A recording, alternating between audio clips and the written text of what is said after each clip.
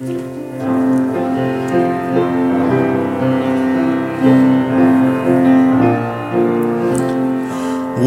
I look around and see the good things He does for me, I know I'm unworthy of them all.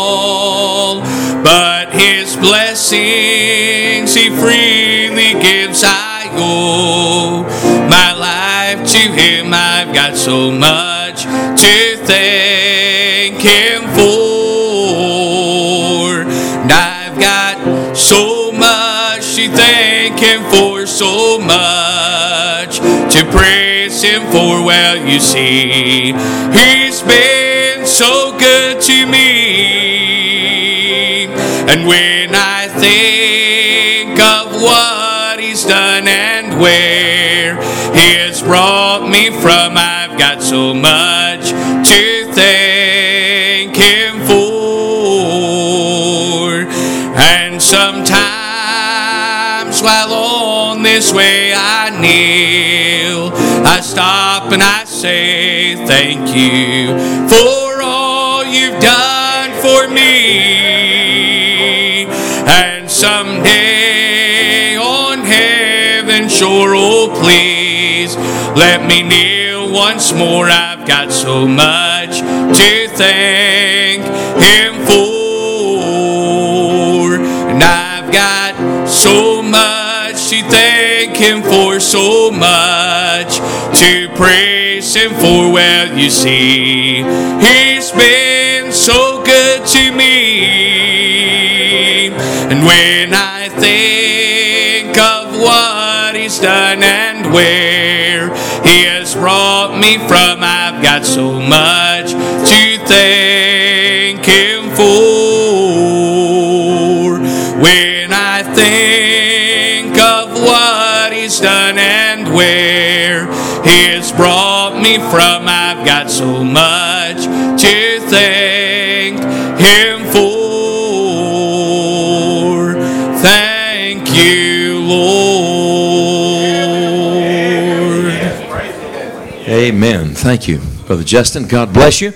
Well, it's a church house full of people today. This is tremendous. Thanksgiving Sundays, most places, everybody leaves town. And if you live in an area like this, everybody comes here, I guess. But I'm happy that we're together on this Lord's Day. Thanksgiving week, of course, always special. If I were to ask you this morning why the children of Israel were overcome by their enemies, why they were conquered, you might say, oh, that's easy. Their idolatry, their immorality. That's wrong. That's not correct. I was reading recently in the book of Deuteronomy, and I came to a verse where the Lord said, because you serve not the Lord with joyfulness, with gladness of heart for all the abundance of the things God has given you, I'll let the enemies conquer you. And it dawned on me that the root sin of Israel was not their idols and not their immorality. It was their lack of thankfulness. Every good thing in life grows in the garden of gratitude, and every wicked thing, every sin grows where the Lord's people fail to be thankful. That's right. With that in mind, I want you to open your Bible with me this morning, would you please, to the book of Exodus. We're going to follow the children of Israel for a little bit this morning. We're going to take a trip with them. Would you take a journey with me? We're going to go back in time several thousand years and halfway around the world, and we're going to walk with the children of Israel through that desert. I want you to find Exodus chapter number 14 in your Bible. We'll begin here. And keep your Bible open and get a pen in hand. I'm going to let you mark some things in your Bible today. I hope you can go back and think on when we're done. And before I read the text, may I just tell you, when I finish preaching in a very few minutes, and I'm not going to preach all day, and all God's people said, yeah, that gets some of you spiritual for the first time this morning. That's good. And I'm not going to preach all day. But when I finish preaching, I'm going to ask every person in the room, everybody, if you're breathing, I'm talking to you, everybody, to join me in one of two prayers. And if you say, well, I'm not sure about that, that'll be between you and God, not me and you. And if you say, well, which one am I supposed to pray? You'll know when we get there. But here's what I know. When God speaks to us, the right thing for us to do is talk back to Him. And when God speaks to us through His Word, the right response is prayer. So we're not going to end with me preaching today. We're going to end with all of us praying. I bring you to Exodus chapter 14, because in Exodus 14, the children of Israel, led by Moses, have just come out of Egypt. I've been in Cairo, Egypt, and I remember it was the first place I'd ever traveled outside this particular culture, where I was awakened in the morning by the Muslim call to prayer. And it was quite a thing. We saw the Nile River and lots of things in Cairo, and I stood there. Matter of fact, we went through the Museum of Cairo, and there's a certain room where there are 3 pharaohs, Pastor. They've found them in the pyramids, found their tombs, and they've got the bodies of 3 pharaohs with their heads unwound, so perfectly preserved. You can still see the hair, the facial structure, all of that. And I stood there at the feet of those 3 mummified bodies, and the guy giving the tour said one of these 2 really, was the Pharaoh at the time of Moses, and he kind of said it glibly and then walked on. I stood there looking at those 2 fellows, and I thought, I don't know which one of you, but one of the 2 of you had a hard time, I'm telling you. I've been there. The children of Israel served there more than 400 years, and God brought them out with a mighty hand. And look at Exodus 14, verse number 31.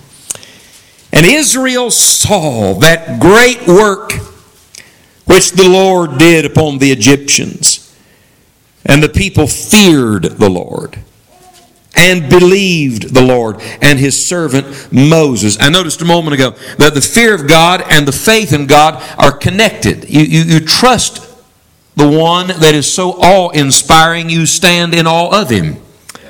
So we fear the Lord and we faith the Lord. But would you mark in the opening words of verse 31, Israel saw?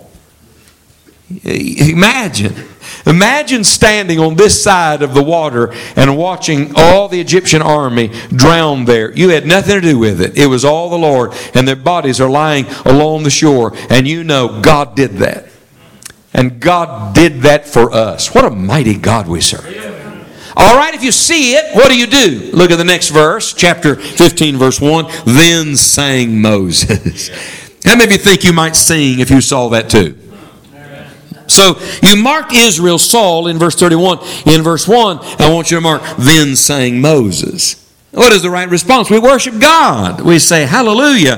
What a mighty God we serve. What a merciful Savior we have. And the rest of this chapter, Moses sings. When you come down to verse number 21, his sister Miriam. Everybody remember Sister Miriam? Well, his sister Miriam, she gets the timbrels and she starts singing.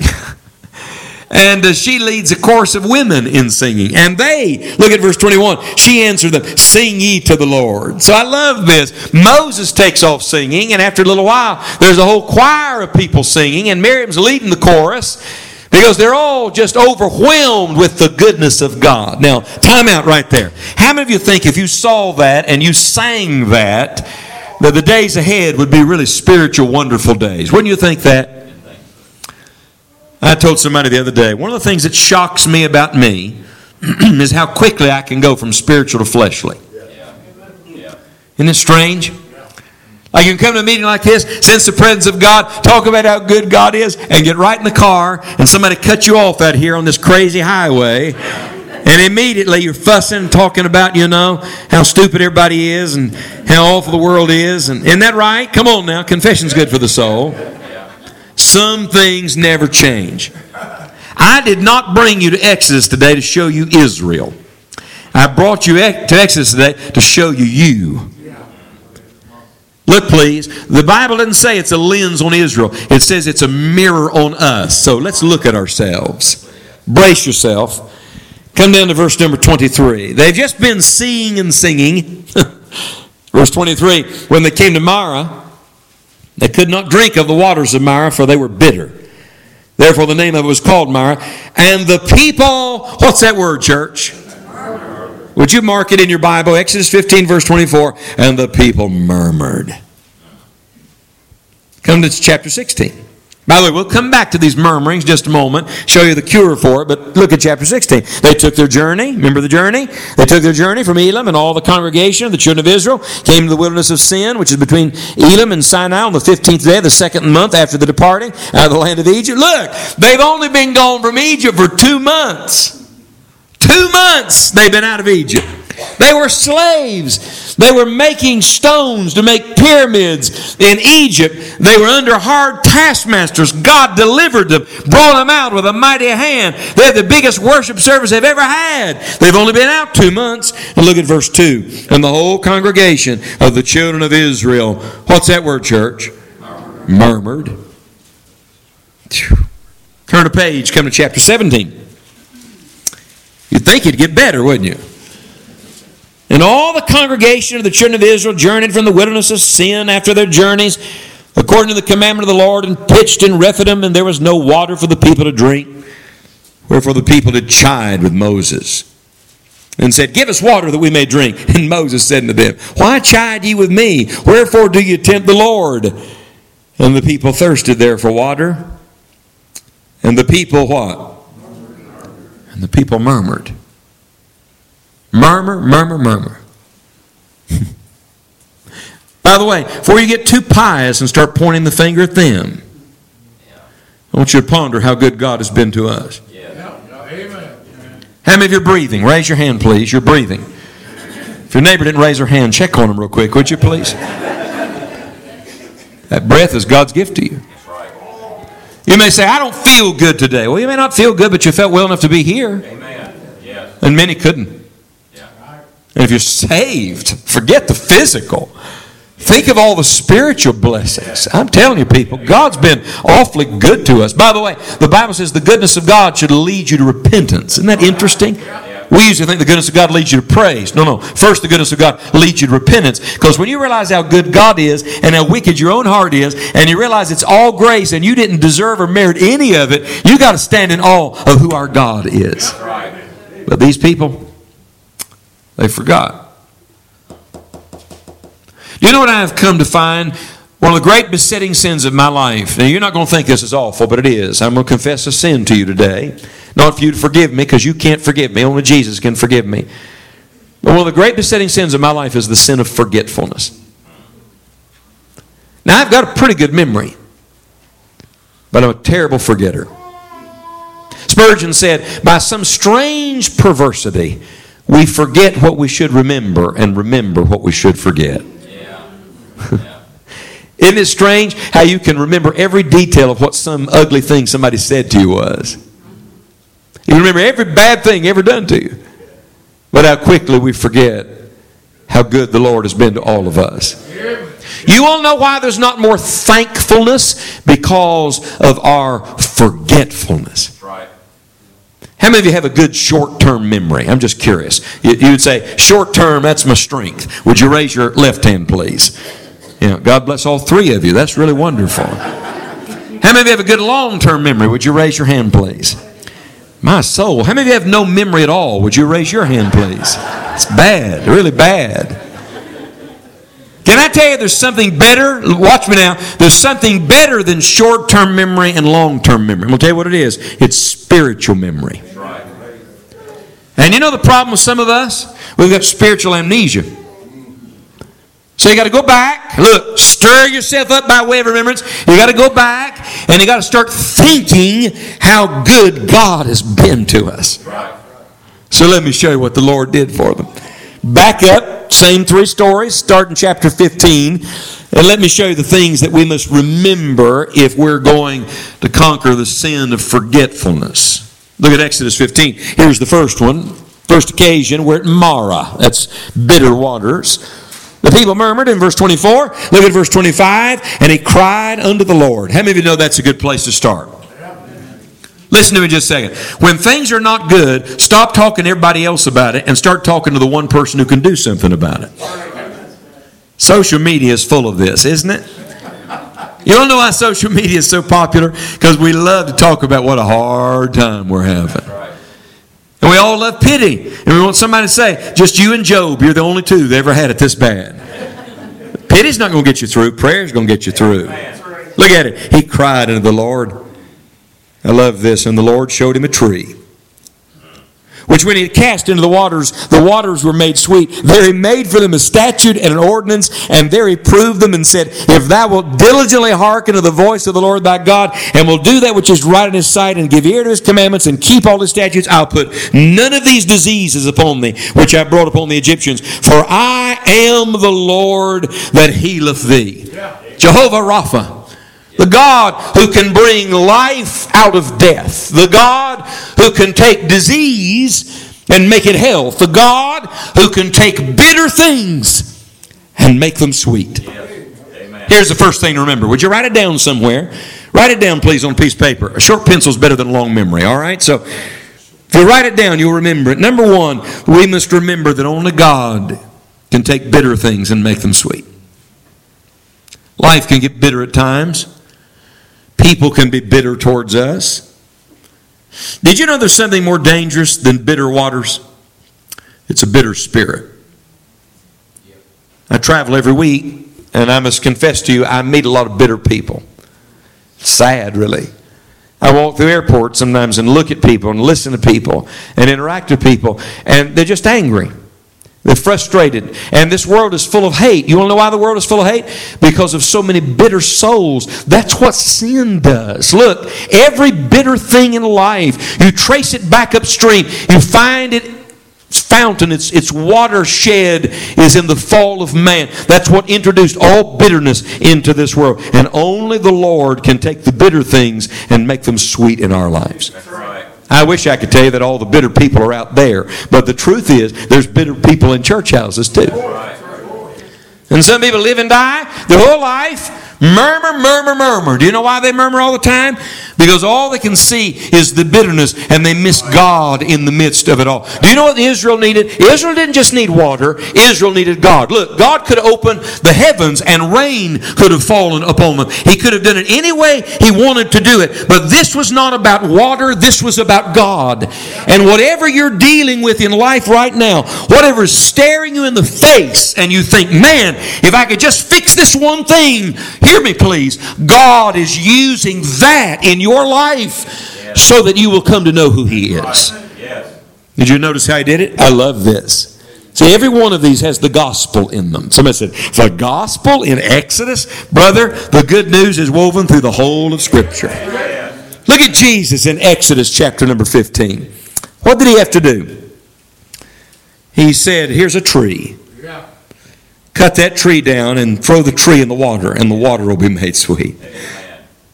Theologians for years have debated how this happened. Can I tell you what I've come to? Only God knows. That's right. But watch this, please. Who made the tree? God. Who made the water? Who made the tree make the water sweet? Only God. Some of you are hoping somebody can help you fix whatever you're dealing with right now. And you think, maybe if I marry the right person or become friends with the right person or get the right job, listen to me, no man on earth can do for you what only Jesus can do for you. Can I tell you what makes bitter things sweet? Let me tell you about a tree. Yes. A tree that God planted and God tended. Yes. And God allowed to be cut down. And one day God allowed His own Son to hang on that tree. Yeah. Did you ever think about the cross upon which Jesus was crucified? It came from a tree that God created, and somebody said, look at the bitterness on that hill. Look at the bitterness Jesus is enduring. I tell you, it was through that bitterness that every sweet thing we enjoy came because of Jesus Christ. What you need is not man. What you need is Jesus. Somebody said, if I could just get better circumstances. Let me tell you, I've lived long enough to know, if you could get better circumstances, something else would come and mess up everything. That's right. I have no idea what your thing is, but some of you in this room think, if I could just get this figured out, if you could get that figured out, something else would come along. You don't need better situation. What you need Jesus, because only the Lord can take the bitter things and make them sweet. Can I show you something? Look at the end of the chapter. We didn't read it. Look at verse 27. They came to Elim, where were 12 wells of water and 70 palm trees, and they encamped there by the waters. Would you circle the plural? Look at this, please. There were wells, plural. There were trees, plural. There were waters, plural. In the middle of the desert, in the middle of the wilderness. Can I just tell you, the Lord has more than enough to meet every need of every person in this room today. It's not about whether He has enough provision. It is about you coming to know the provider. One of the dangers, even Thanksgiving week, is we talk of the blessings and neglect the blesser. Even this Thursday, people gather around tables and go around the circle and share about the gifts, the gifts, the gifts. Could I recommend we back up one step this week and talk more about the giver than we do the gifts? Remember, only God can take bitter things and make them sweet. Come to the second one. Look at chapter 16. In verse 2, they're murmuring. They're hungry. Look at verse 3. And the children of Israel said unto them, would to God. Doesn't that sound spiritual? Isn't it funny how we dress flesh up, put church clothes on, and use Christianese language, but we miss the heart of God? Would to God we died by the hand of the Lord in the land of Egypt, when we sat by the flesh pots, when we did eat bread to the full. For ye have brought us forth into this wilderness to kill this old sin with hunger. Let me ask you a question. Do you really think God brought them out of Egypt to kill them in the wilderness? Would you look at me now just a second? Do you really think God sent His Son Jesus to die on the cross for your sins just to make your life miserable? Do you really think He saved you to make a train wreck out of the rest of your life? Do you really think that? What's happened to us people? We've forgotten the goodness of God. Matter of fact, look at verse 2 and verse 3. Here's the deceitfulness of our own hearts. What do? First thing they do is they blame Moses when it was God who was working. You know what happens? When things don't go our way, the first thing we do, we start trying to find somebody to blame. Somebody's got to take the blame for this. Did it ever dawn on you, maybe it's not about people, maybe God's working behind the scenes in all of this? That's right. And notice the second thing that they do. They actually think that death is better than life. They said, we wish we had died. I hadn't planned to say this today, but suicide is up 200% from my father's generation to mine. Every 38 seconds in America, another teenager attempts suicide. About 2 years ago, a dear friend of mine, not a young man, an older man, took his own life. And I'm sitting here right now thinking there's probably somebody even in this room, that the devil who hates you, he comes to steal, kill, and destroy. He didn't come to give life and life more abundantly. He's trying to rob you of every good thing God has for you. And some devil is saying to you, you might as well just end it all. You got nothing to live for. Listen to me. If you're breathing, God's not finished with you. Amen. Solomon said a living dog is better than a dead lion. That's right. You might feel like a dog today. You ever been there?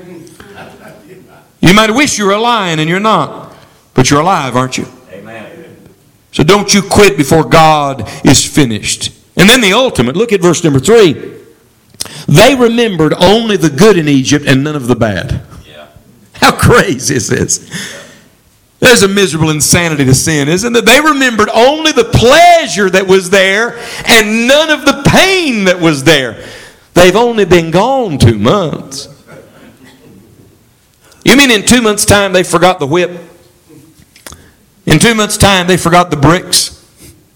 In 2 months' time they forgot all the junk that they had to gather to make stones to fulfill the wishes, the building projects of Pharaoh. You're telling me in 2 months' time they forgot all of that? How quickly we forget. There's probably some believers in this room. And you're thinking back to the old life, and all you can remember is the little pleasure of sin that lasts only for a season. You better go back and remember the scar and the misery of that sin and the joy that it robbed you of. And then, look at this. They missed God's great purpose in it all. They were missing God. But come to verse number 4. Read on. Then said the Lord unto Moses. Aren't you glad God speaks to us even when we're miserable? Behold, I'll rain bread from heaven for you. And the people shall go out and gather a certain rate every day, that I may prove them whether they will walk in my law or no. And it shall come to pass that on the 6th day they shall prepare that which they bring in, and it shall be twice as much as they gather daily. And Moses and Aaron said unto all the children of Israel at even, then ye shall know that the Lord hath brought you out from the land of Egypt. And in the morning then ye shall see the glory of the Lord, for that he heareth your murmurings against the Lord. And what are we that ye murmur against us? Whew. Do you understand your grumbling is not against people or situations? It's always against God. Right. You can't grumble and be grateful at the same time. You just can't do it. You can't fuss about everything going on and be in a spirit of worship and praise at the same moment. It's impossible. And God said, I hear you. I heard what you said in the car. I heard what you said under your breath. I heard it. I heard what you said in your heart that you never even put on your lips. I heard all of that. Watch this. And now God speaks. Whew. God, speak to us today. And what does God say? God says, every day I'm going to rain some bread from heaven for you. This is manna. You know what manna means? It literally means, what is it? Because when they first saw it, they said, what is this? And it became that name, manna. And some of you are dealing with something right now. You're saying, what is this? It's what God chose for you. Amen. What is this? Look please, it's God's messenger to you. Yes. What is this? This is the opportunity to prove that Jesus is more than enough. That's what this is. What is it you're dealing with in life right now? Write a second thing down. We must not only remember that only God can take bitter things and make them sweet, but we must remember that only God can meet the deepest needs of our heart. You got to eat to live. This is life. God says, I'll meet your need. You know, as a preacher traveling all the time in special meetings, sometimes people mistakenly put their expectation on the preacher. Don't they, Pastor? They think, well, maybe the preacher will say something today that I really need. Listen to me carefully. If you get something today you really need, it won't be because this preacher preached. It will be because God spoke to you. That's right. I can't meet your need. Look, Moses couldn't meet their need.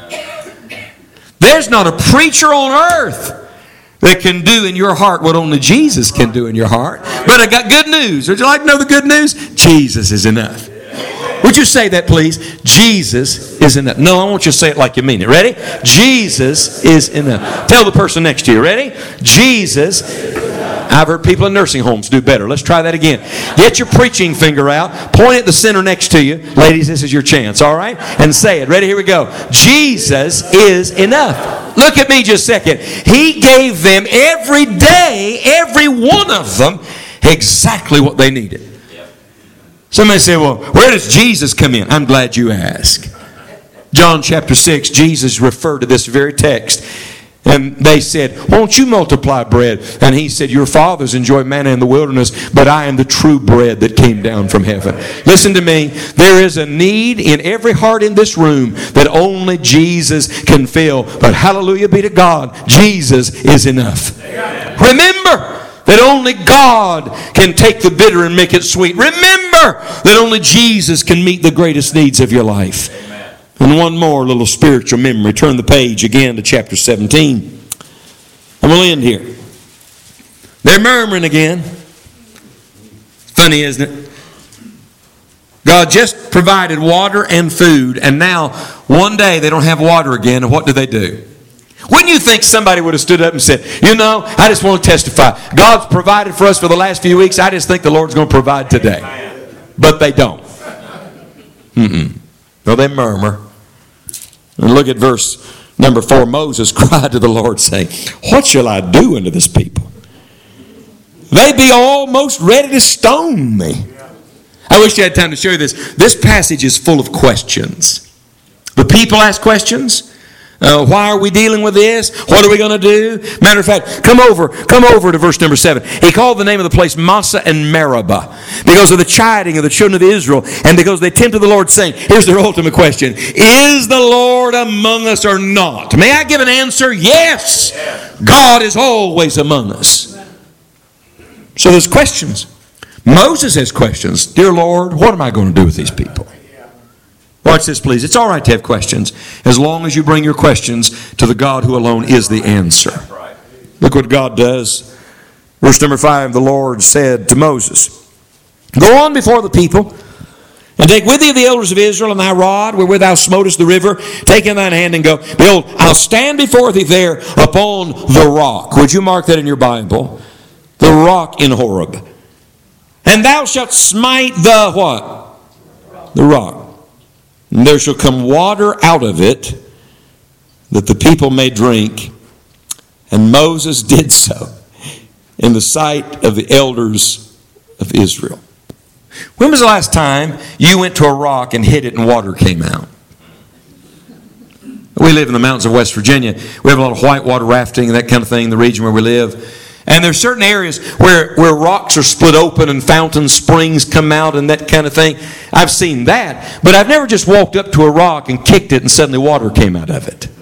In fact, a rock is one of the driest, hardest things on earth. Would you write this one down? Number 3, you must remember that only the Lord can bring life out of the hardest things. There's no hope in a rock, is there? It is if the Lord's in charge of the rock. Who made the rock? God did. Who made the water to come out of the rock? God did. By the way, I love this. I love this. As I meditated in these chapters this week from my own soul, you know what I saw? Jesus is in every one of them. Yep. Hey. At Mara, at the bitter waters, what was the answer? A tree. Yep. There's the cross of Jesus. At the day they got manna, they were hungry. What was needed? Bread from heaven. There's Jesus, the true bread that meets the spiritual hunger of every soul. And then you come to chapter 17 and you get a rock. Paul tells us in the New Testament there was a rock that followed Israel. Now I just got to tell you, if I saw a rock following me, I'd run. You know what I mean? But then he says this, that rock was Christ.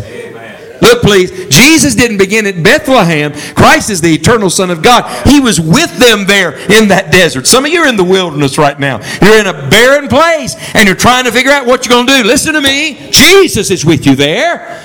And out of that hard, dry, barren place, He brings living water that quenches the deepest thirst of your soul. Do you know what that rock was? That rock was a picture of Jesus. Strong, yes, but smitten. Would you look at Jesus? Don't look at me. Don't look at me. Would you look at Jesus? Look at the cross. It's midnight in the middle of the day as God the Father turns His back on His own Son, and a voice pierces that darkness. Eli, Eli, lema sabachthani. My God, why hast thou forsaken me? Jesus was smitten on that cross. Bruised for our transgressions, bruised for our iniquities. Why was He smitten? Because out of that divine judgment and justice being satisfied, out of that smiting, there came a fountain of living water that quenches the deepest thirst of every soul and saves us from eternal damnation. Amen. Look at Jesus. Amen. Come to the rock. It's still flowing. Almost 20 years ago now, we were in Amman, Jordan. We were training Iraqi pastors after the fall. They were going back into Baghdad to start Baptist churches. It was fascinating. And near the end of the trip, we'd been in meetings constantly. The Jordanian pastor who was hosting us said to us, well, I need to show you a few things. These are Bible lands. I want you to see them before you leave. And he put us in a car, I'll never forget it, and drove us about 100 miles an hour through the desert for a day, from place to place. We saw the Dead Sea. It's beautiful. We went to lots of biblical places, and he drove us up on a mountain, way up high on a mountain. And when we got up there, you could see forever, in every direction. When we got up there, he said, this is Mount Nebo. This is Pisgah. This is where Moses looked over in the Promised Land. It was powerful. Matter of fact, it's where Moses died. And the Bible says God buried him, and nobody knows where he's buried to this day. Now, the Greek Orthodox know, and they charge you about $10 a head to see it, but other than them, nobody else knows. And we're standing there. He said, look over this way. And we looked over, and he said, that's Israel. At the time, I had not been yet in the Holy Land. He said, just across there, he said, that's Israel. He said, Moses, somewhere in here, God showed him, said, now there's the land. You're not going in. The people are going in under Joshua, but there's the land. We walked around to the other side of the mountain, and we're standing just looking at a wilderness. It's just a desert. And the man said to me, I'll never forget it, he said, the children of Israel walked right through here. Whew. I stood there imagining all those millions of people on their march to the promised land, what God did for them. And off yonder in the distance, everything was brown. Everything was brown, dust flying everywhere. And yonder in the distance, there was this one little spot out in the middle of the wilderness that was just green. You could see it, lush.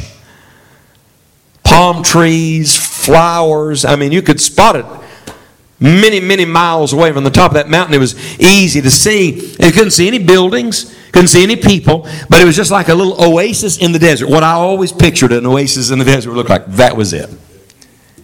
And I said to our Jordanian host, I said, what's the deal with all the greenery down there? And he smiled and he said, if we had time, I'd drive you down there. He said, in the middle of that beautiful garden area, lush and fruitful, he said, there's a big rock right in the middle of it. And he said, there's water gushing out of that rock. He says, it's been there for centuries. He said, we don't know that that's the rock geographically. There's been some debate about whether that could have actually been the rock or not. But I'll never forget this. He said, but whether that's the rock or not, he said, it's just a reminder that God can do whatever He wants, wherever He wants. I'd like to tell you this morning, the rock's still flowing. The manna's still falling. And the Lord is still making bitter things sweet. If by God's grace, we'll remember Him. Will you bow your head and close your eyes with me around the auditorium? I want to thank you for the way you've listened to the preaching of God's Word today. Could I ask you right now, before we have any music at all, would you just close your eyes for a moment, just as tightly as you can? So you can't see anybody in the room, and they can't see you. And for just a moment, I'd like you to imagine there's nobody here but you and the Lord. Nobody, just you and the Lord. Because that is exactly what it will be like someday. When life is over and you enter eternity and you meet God, you're going to meet Him. And you're going to give an account, an answer for your relationship to Him. I want to ask a couple of questions. Nobody's looking at this preacher on purpose. I don't want to embarrass anybody in this room. I will not embarrass you. I give you my word. But I'd like to ask you if you'd be honest and humble enough to tell the truth. Let's start here. How many people in this room can honestly say today, preacher, if I died in the next 60 seconds, or Jesus came, the trumpet sounded, in the next 60 seconds, and all the Christians were caught away, I am absolutely certain, 100% sure, that my sins have been forgiven. That Jesus lives in my heart. I've been born again. And though I'm not perfect, I do have Him as my Savior. And if I met God today, I know I'm ready to go to heaven. No doubt about it. I'd like you to raise your hand in the air with mine for just a moment. You say, that's me. I know that. I want you to take just a second to lower your hand, and right where you sit, I want you to thank Jesus for that. Because look please, if it wasn't for Jesus, you couldn't say that. Would you just thank Him for being your Savior? Now some of us couldn't raise our hand with confidence. I want to thank you for not lying. Did you know it's dangerous to lie to God? Sure is. He knows the truth about us, doesn't He? You know.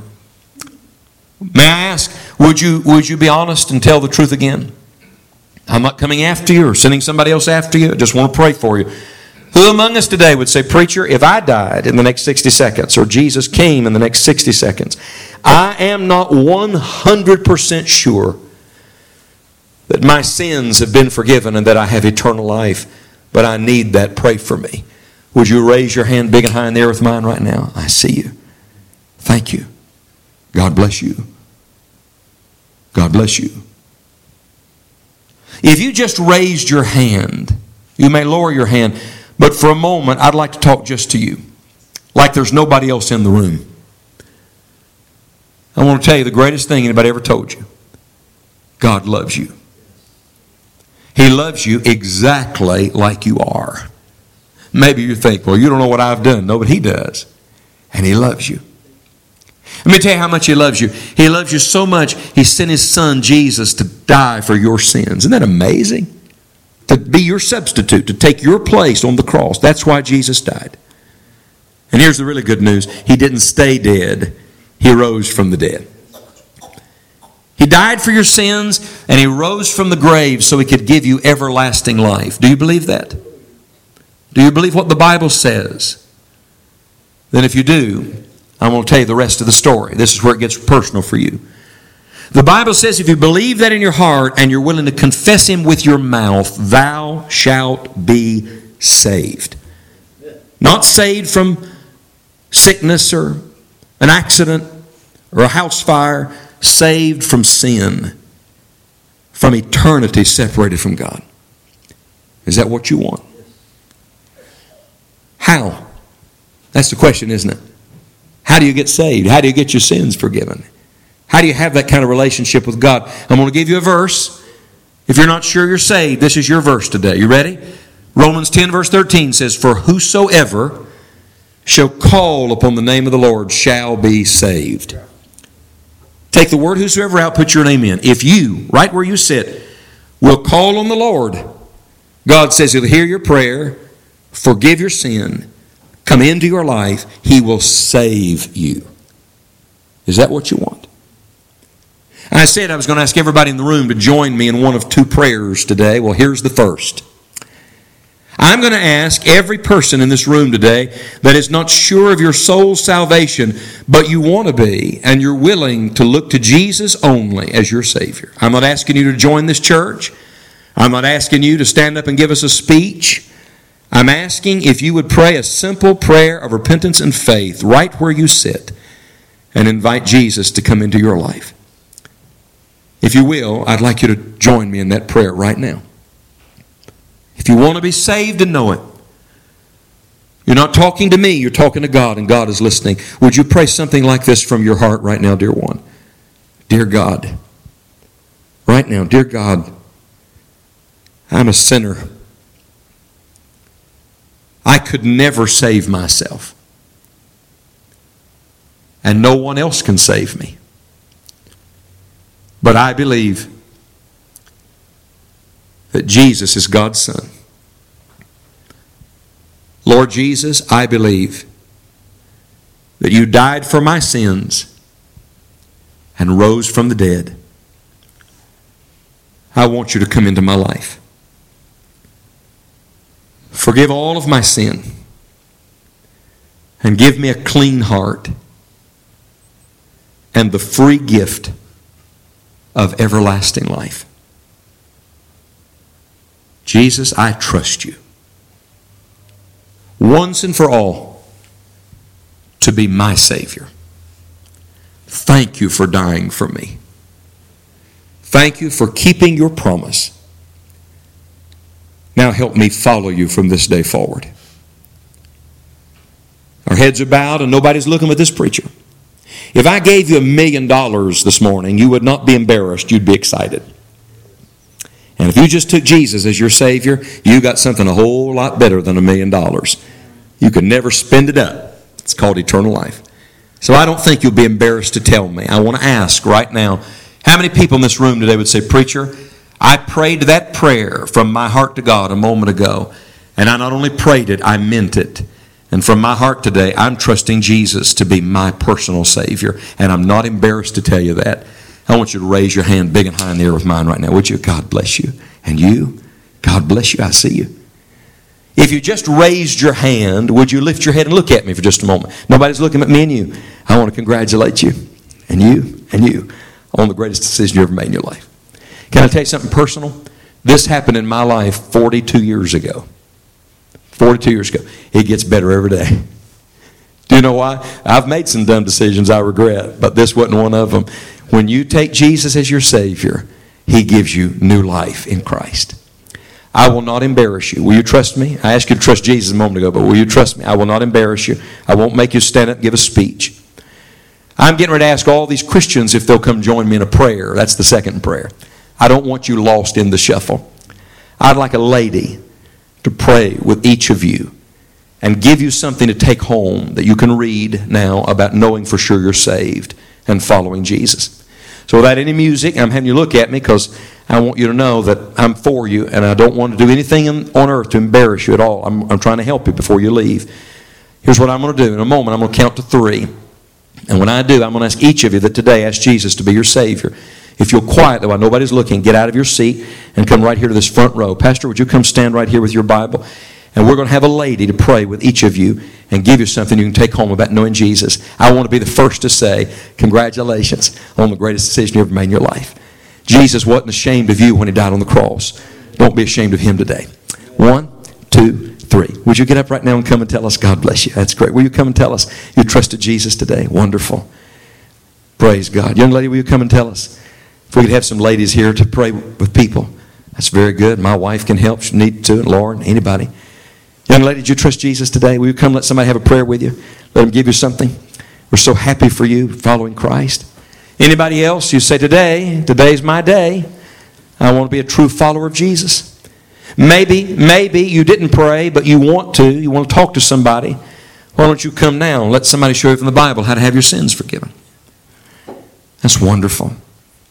Maybe there's somebody here today that needs to be baptized now that you're saved. Or you're not a member of this church and God's leading you to join. You get up and come tell the pastor right now, I don't want you lost. I don't want to miss somebody like that. If you need spiritual help, counsel, you come now and let us help you. Amen. How many Christians here today are glad God's working? Yes? So here, let's make it personal. Is God working in you? I'd like all the believers to lift your head and look at me just a minute. Would you look at me? Here's the invitation. Real simple and straightforward. We're going to get right to business. How many of you know you're saved and you're glad about it? How many of you know we've done a lot more murmuring, mumbling, and complaining than we have giving God praise and glory, and we all need a little spiritual reset in that, yes? All right, so here's what we're going to do. We're going to have a closing prayer. This is the second prayer for Christians. Now, I don't mean to be funny by asking this. I really don't. How many of you can kneel? I mean by that, get down and get back up again. You know, we take a lot